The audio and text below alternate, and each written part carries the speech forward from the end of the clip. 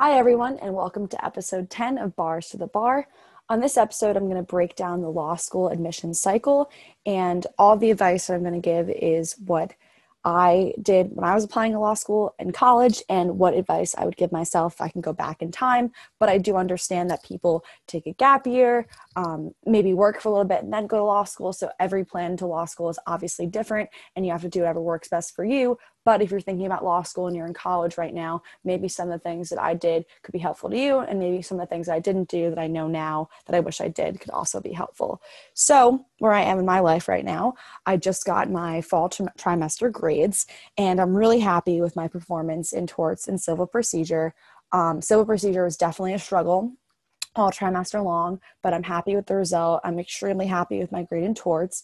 But my two classes that I struggle with definitely more than those other classes, legal research and legal writing. I didn't do as well as I wanted to, but it gives me room to improve. So I'm excited about that. And I'm excited that we have trimesters. So there's two more opportunities this year to really do the best I can and raise that GPA to where I want it.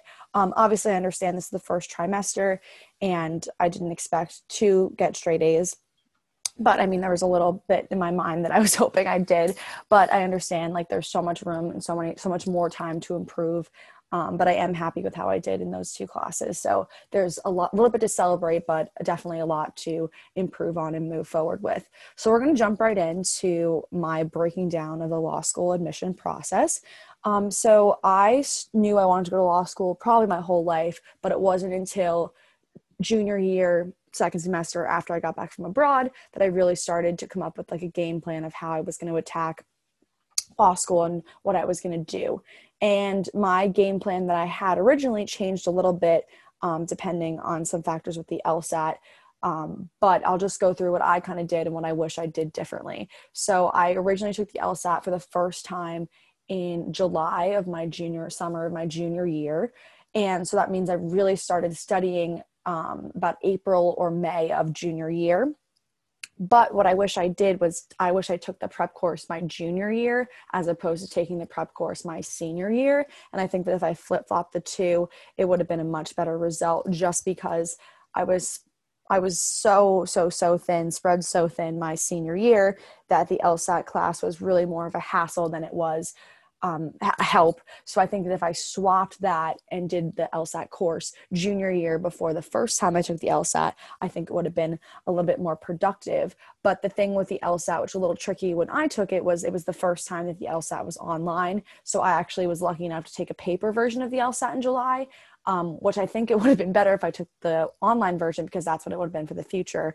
But junior year is really the time, the end of your junior year is really the time I would say to make a list, to take as many practice LSATs that you can before you take the first LSAT. Obviously you want to there's so many different prep courses for the LSAT and that they cost kind of a lot of money. I know Kaplan has one, Kaplan's one I did. And there's a few other ones that are online, the LSAT Max. And the best thing I would say to do before you sign up for a prep course, if you even want to take a prep course, a lot of students will just buy a book. I got the book, The LSAT Trainer. A lot of people have written into the LSAT Trainer and said they got a perfect score because of that. I did not get a perfect score, but I thought the LSAT Trainer was a really helpful guide. So I definitely recommend that. But before you take any of these prep courses or buy a bunch of LSAT prep books, just go online and take the free LSAT. There are so many resources. Khan Academy has a whole class that you can take for the LSAT. So the LSAT is comprised of 5 sections, all multiple choice. There's logical reasoning, which is 2 sections, analytical reasoning, reading comprehension, and then there's an unscored variable section, which can be any of those sections, and you don't know which one is unscored. And then there's also a writing sample to kind of just make sure that your writing matches up with the writing that you're submitting to the law schools. So my biggest advice for the LSAT is to take a bunch of practice tests and figure out which section you're struggling with the most, because that's going to be the section that you have that you're going to be able to raise your score the most. The sections that you're really good at naturally, you're probably not going to raise your score that much. And if you do, it's really not going to be that big of a factor. So for me, logical reasoning and analytical reasoning were a little harder than the reading comprehension, but the logical reasoning, the logic games were kind of the hardest thing for me. So I did focus on them more than I did the other sections, but I didn't necessarily show in on that one section. And I kind of wish I did, because logical reasoning, those logic games really, really, really messed me up. And I think I just took so much time on two out of the 5 sections that I had during my last LSAT. And that really slowed me down. And I kind of lost momentum. But the LSAT definitely it's a beast, and you need to devote a lot of time to practicing those kind of questions, practicing the time conditions. I was really good at the reading comprehension part, so I know I need to practice that. But like I said, analytical reasoning, logical reasoning, you really need to practice your weak sections. You can raise your score as much as you can.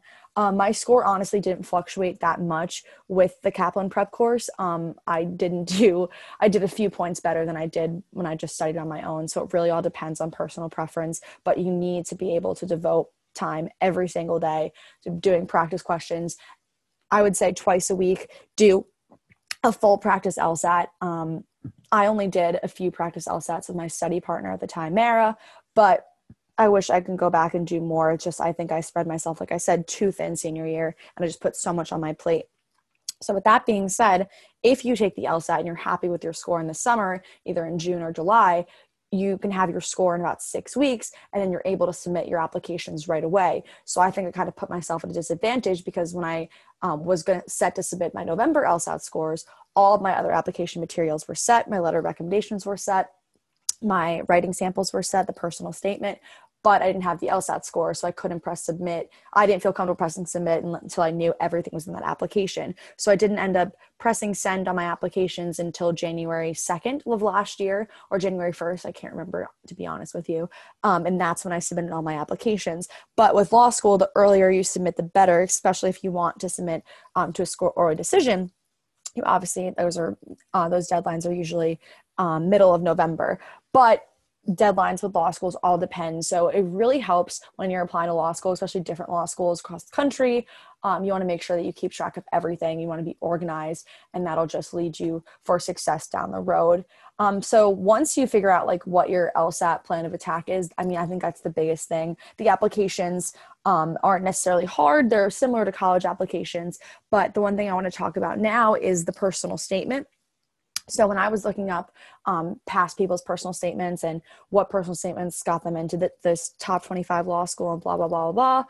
But the one thing that I kept on seeing is you need to focus on your why. Why law school? Why this? Why are you doing what you want to do? So I focused my personal statement on why I want to be a sports agent, and why I think that my background in college and my experiences have propelled me to this career path that I need to pursue law school as a way to become a sports agent. So I focused on when I went to the Rhode Island sports agent seminar, and how I connected with him, and my work obviously with the basketball team, and really made it focused, and I made it really, really personal, and how the relationships with the players have led me to this career. So it was super personal. And it really, I kind of tried to tie in as much as I can how that relates to being a lawyer. And the first draft that I wrote, and before I went to the Providence College pre-law advisor, it was kind of me explaining why I was a theology major, why I was a health policy major, and why this relates to sports law. And obviously that's really hard to do if you like not sitting down and having a conversation about it, because it's kind of like it doesn't really relate, but in my mind it does. So I'm trying to connect all these things, and the pre-law advisor was just like, you need to stop. Like, this has nothing to do with why you want to go to law school. This just tries to explain yourself, and there's no need to explain why you studied what you studied. Like, you studied what you studied, and now you want to go to law school. Like, you don't have to justify that or do any of that. He said, you need to focus on what it means to be a manager. Because he's like, I have no idea what that means. I want to know how being a manager has translated into you wanting to be a lawyer. So I think with your personal statement, you just obviously have to make it as personal as possible, but relate it back to your why in law school. And it was pretty interesting, because on the first couple days of orientation at Elon, one of our speakers was like, I want you to print out your personal statement, keep it on your desktop, and kind of when you're struggling in law school, when you're really, really struggling with a case brief, go back to that personal statement and go back to your why. And I did that. And there have been a few times where I've just been really overwhelmed that I have read through my personal statement, and I've just kind of re-inspired myself and re-reminded myself why I'm doing what I want, like I'm doing what I'm doing right now. And I think that that advice was super helpful, and I'm glad I did that. And I'm also glad that I spent so much time rewriting the personal statement. I think I had like 8 different drafts, but I was so happy with the product that came out. And just last thing that I'm going to say, which is pretty obvious, but I'll say it anyway, is if you're applying to multiple schools, obviously you want to tailor that personal statement to that school. What is the one thing at that school that you just can't go on the website and find? But if you talk to a admissions counselor, if you talk to a student, what is that one thing that you're really interested in? For example, when I applied to Marquette Law, they had an intramural sports law competition. So at the end of my Marquette Law application, I talked about how I played a ton of intramural sports, how I think it's so amazing they have this intramural sports competition, how I would love to participate in. Now, that's not something necessarily that you can just go on the website and find, but because of like the experience that I had at PC with intramurals, I think that it kind of tied together. I think that was a really good touch as well. So that's just a little tip for the personal statements as well. So your junior year, you want to really have your personal statement and your law school date and your the LSAT date ready to go, so that by the time you start your senior year, you're going to have so much other things going on that you want to have the law school applications ready to go as soon as you can.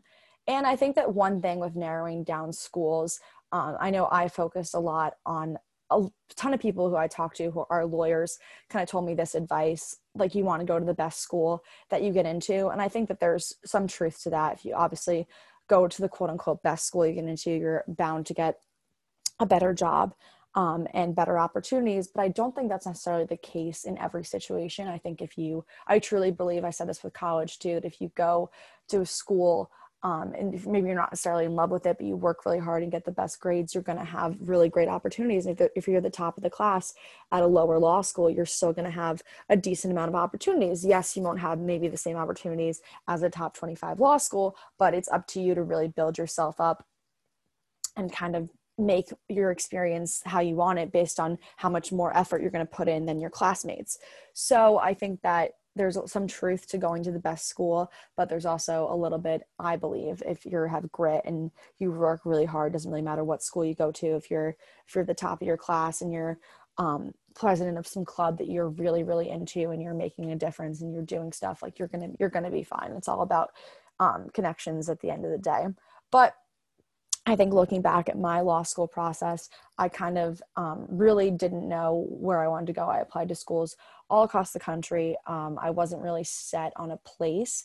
And I think that the hardest part, this is Corona aside, but the hardest part is just like not knowing and constantly waiting. And when I send my first round of law school applications out in January, a lot of the schools definitely were reaches, as they call them in college. That schools that were a little above my LSAT. GPA was okay, but LSAT definitely a little above. And I didn't hear back from those reaches for a very long time. When I did hear back from them, a few of them I got waitlisted at. A few of them, luckily, I got into, but it was a very long time between January and April. Yes, the pandemic obviously affected everything and everyone, but the law school process in general just takes a while to hear back.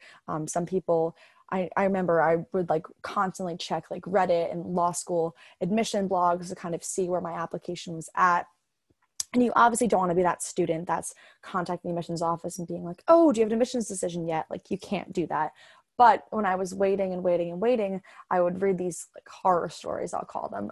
They're not really horror stories, but of people getting accepted the day of orientation, like someone dropping out of the class at these like top law schools and having to move across the country just to go to this law school. So the biggest thing for me was like, I don't want to be in that position where I have no idea where I was going until the day before law school, until August. I knew I didn't want to do that. So when I got my admissions decisions, I narrowed it down to about 3 places, 3 different law schools. And I kind of gave myself a few days to kind of figure out. There was really no rush to decide. I think Elon gave me until, I want to say June 15th. I could be totally wrong. I don't know when they said that I had decided for the scholarship, but they gave me some kind of deadline. But I kind of gave myself a deadline way before that and was like, okay, like sit down, let's pro and con list, all these schools. Let's figure out what would make the most sense for me and what's the best fit for me. And Elon was never on my radar. But it kind of, when I weighed all the factors, it kind of just really made sense for me. It made sense that I should go away for school. It would be really difficult for me to be home and do school with everyone else being home. And I was lucky to be in person. I knew I needed that in-person environment. I fell in love with the residency program. There's so many things that I really didn't know that I wanted until I saw that they had. And I was like, okay, like this sounds like a better fit for me. So Elon was part of my second round of applications when I didn't hear back from a lot of places. I would say in about March or April is when I kind of was like, I think it was like the beginning of March. I don't know, to be honest. I think it was middle of March when I kind of was like, okay, let me send out a new wave of applications. Let me send out some other places I didn't necessarily think of first, but I'm willing to think of now just because I was so anxious and so nervous that I didn't know what I was going to do. And I think especially since I've been wanting to go to law school my whole life, to have people settled around me and they knew where they were going. And I really had no idea because I just haven't heard back from anywhere yet, is really an unsettling feeling because I haven't got denied at that point yet. I haven't got waitlisted at that point yet. I haven't got admitted. It was just pure nothing. And then when I had my Elon interview at the end of March, I kind of felt a little bit better because I actually got to talk to someone in the admissions office. I did my junior year. I met with the dean of Seton Hall. I toured Seton Hall my junior year. And obviously everything changed with Corona, but when I was able to talk to the Elon admissions director and kind of have like that conversation and he'd tell me all the things that Elon had been doing, we bonded over basketball. That's when everything kind of clicked for me. And I was like, okay, like if I get in here, I think this might be a good fit. I think it'd be kind of cool to live somewhere that I haven't, a different part of the country, and kind of experience law school a little bit further away from home, but still like want to have that focus in mind that I want to work in New York, that I want to move back here.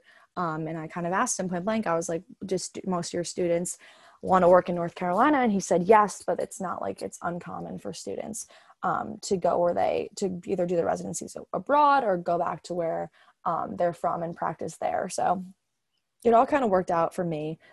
It's no secret if you know or talk to me, the first couple of weeks were hard. I did think about like transferring and wanting to be closer to home, but with time, everything got better. And I do really, really like where I'm at. I'm not transferring. I think that there's lots of opportunities that Elon has since it's a newer school, a lot of opportunity for growth. And I think that it's just a really good environment.